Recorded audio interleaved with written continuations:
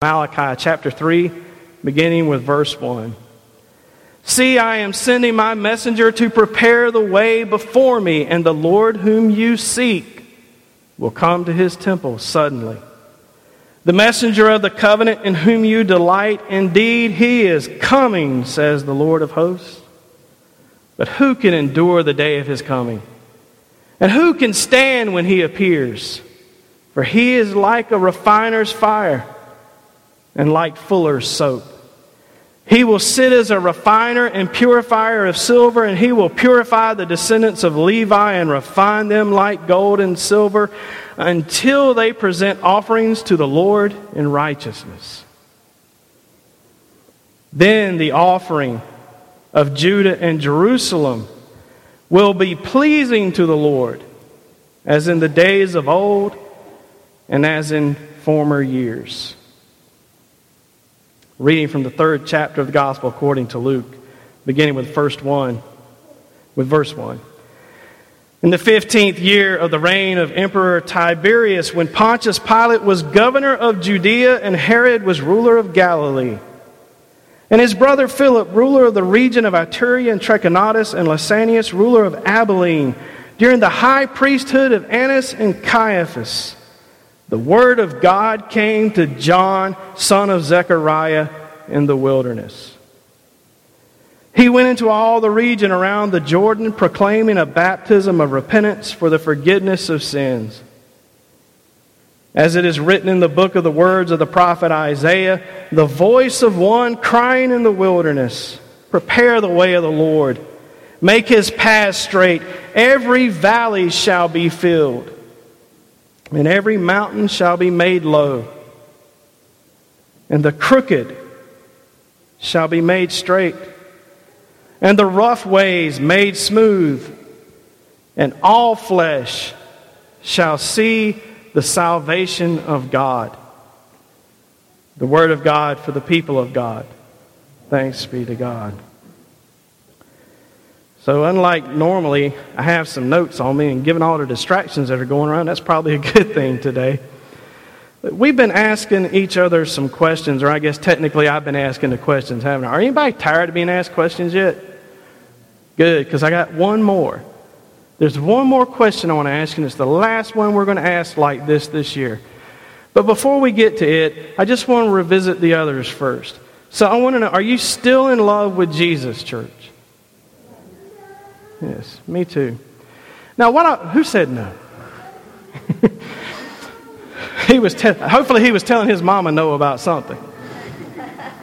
So here's a question for you, just something to ponder, and I don't mean this as an indictment in any way, because I believe you, because I've been your pastor here a while, and I know you're in love with Christ. I see it in you. But the question we might have to ask before we get to our final question is, do other people know that we're in love with Jesus? Or is it just the people here that we're comfortable showing our faith in front of? Does the community know that Adna is in love with Jesus? Do the people at your workplace know that you're in love with Jesus? It kind of makes me wonder, Henry, do you sing hymns to the cows? No. My dad walks around in the yard singing hymns to his dogs all the time. I wondered about that. Questions often asked by people, if you were drug into court and accused of being in love with Christ, would a jury of your peers convict you? It's a good question, isn't it? So the second question we've been asking is, do we have faith in Jesus? So church, do you have faith in Christ? I do. I see your faith in the things you do. I see the faith in this people, this core group of people that I took to this thing to, and their pastor asked them to do yet another thing. And they all just got excited and said yes. Faith is what allows us to work tirelessly for Christ and speak of his coming even though we don't see it. We walk around in a world that's full of bitterness and hatred.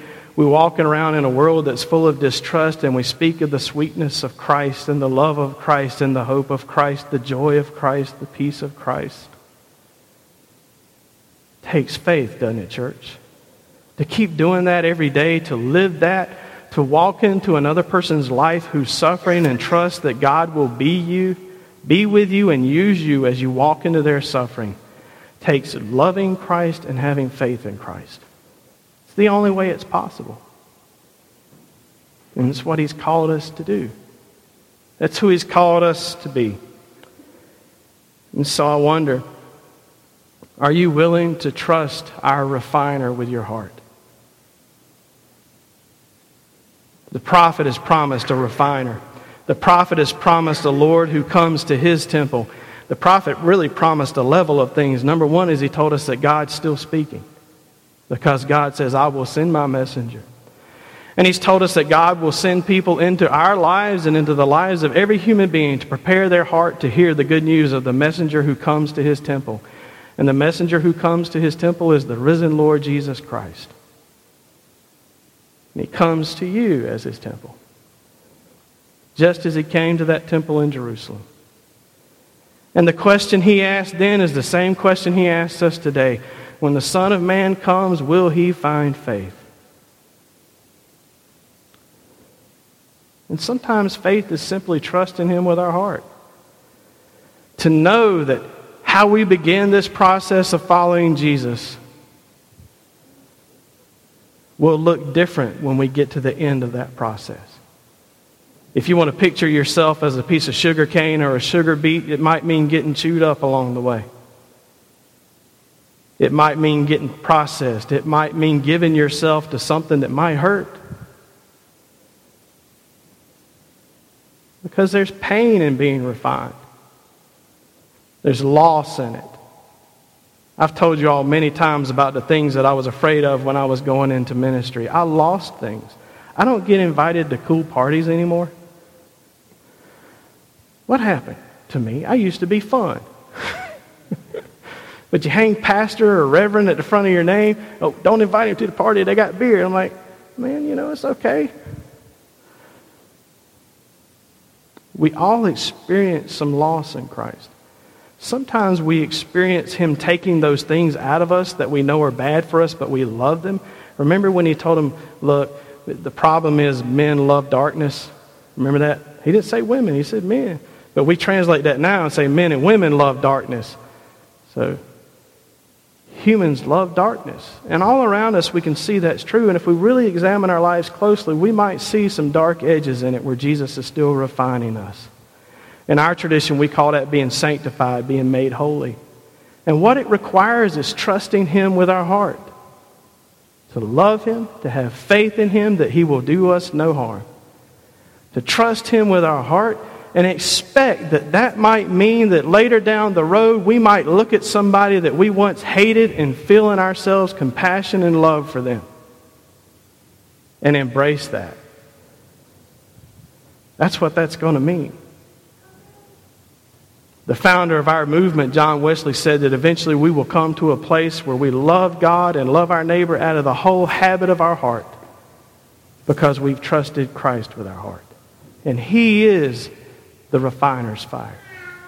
He is the one who polishes you, sends His Spirit into you to burn up the ugliness. Because let me tell you, how they refine silver is they drop it in a big vat of fire.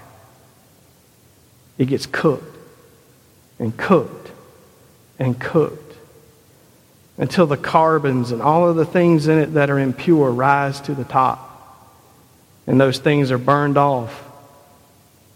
And they're no more, just like the sins that He's healing you of. So church, do you trust Him with your heart? Do you trust Him with your heart? It's okay to answer. It's a little hard, isn't it? Because we know that having our hearts pruned can be hurtful. We've experienced it. But later on, it will be all joy. We've been asking ourselves, and pretty much just Christ the King Sunday, if we're going to say we love Him, if we're going to say we have faith in Him, if we're going to trust Him with our hearts and trust Him to change us, then we better decide ahead of time if we're willing to serve Him as Lord. Because that's where we're headed.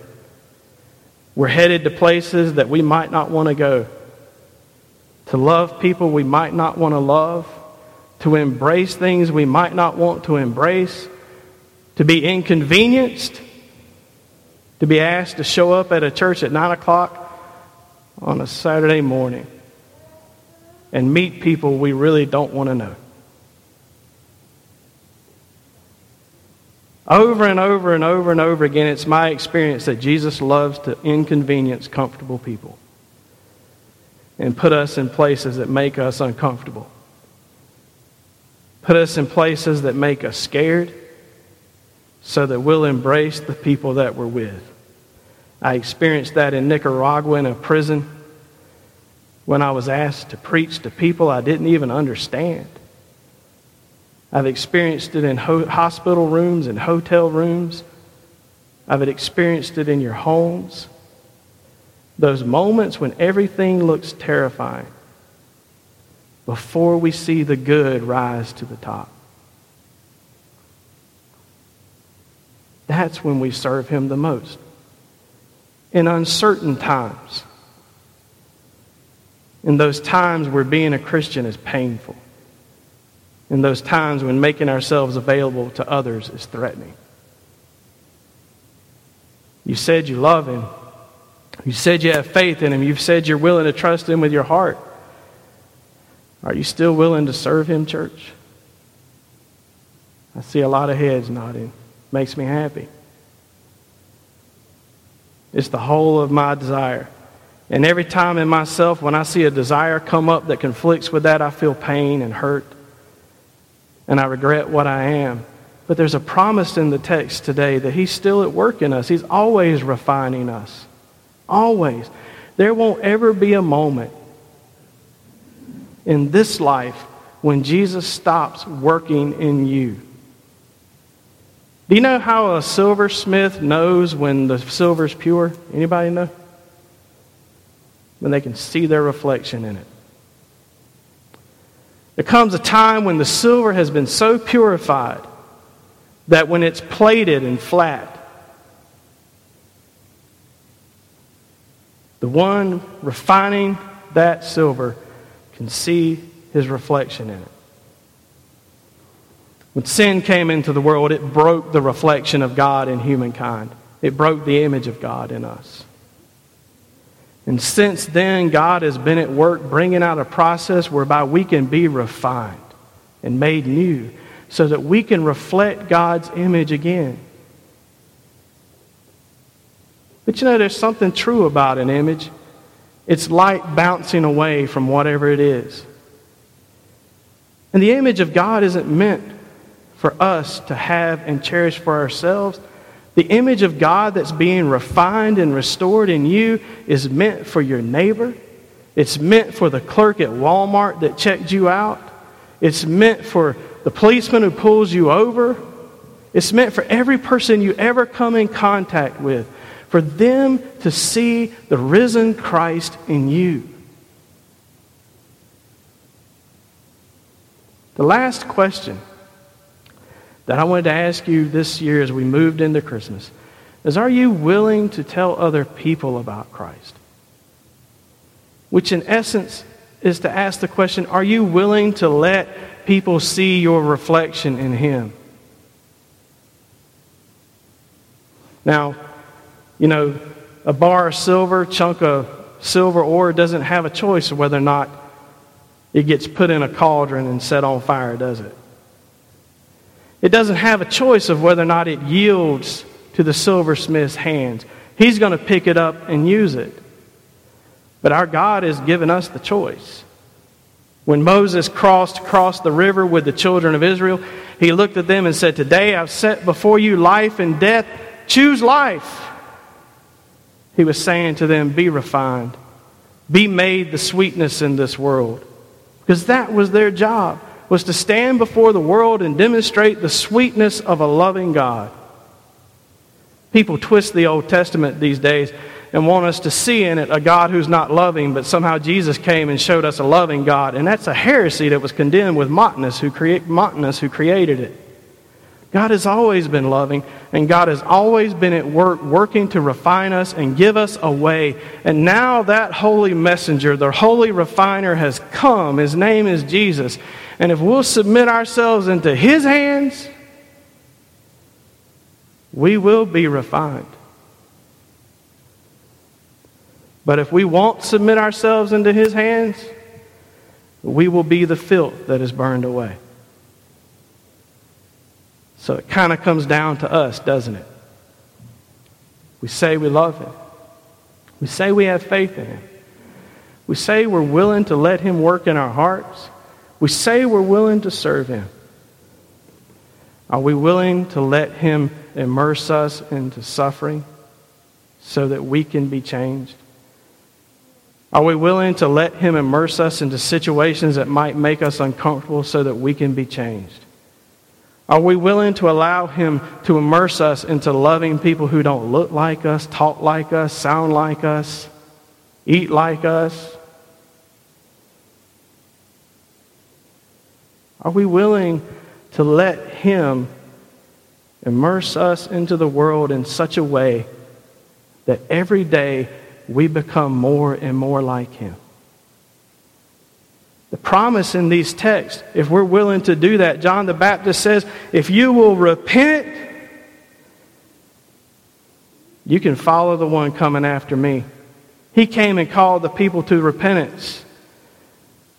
And dear ones, honestly, repentance is the hardest part of being refined. It's where the pain is. Because we got to admit we've been wrong all along. We've got to admit that the way we've been doing things hasn't been right. It's not working. That our work to save ourselves is falling flat. To turn from chasing the world and to turn and chase Jesus is hard work. It's not popular work. It's offensive work. You will lose friends. You will lose the respect of the world. But you gain the reflection of God. So it kind of comes down to us to choose which we value more. Being applauded by people or reflecting the sweetness of God in the world. So I ask you again, church. Are you willing to allow others to see Him in you? You have a chance to respond to that today. Simple yes in your heart, yes out loud. We got a short final hymn, so I'm not going to invite you to come kneel down and pray. And you're about 4 inches of sleep by now. But I want you to know that I'm committed to helping you get there. And to helping you as you experience those sufferings and those hurts. And to help you see God's hand of renewal in them. Because He's polishing you. So I ask you, are you willing to let other people see Jesus in you? Let's sing Soon and Very Soon. It's a song about seeing the King. Perhaps it'll speak to us today.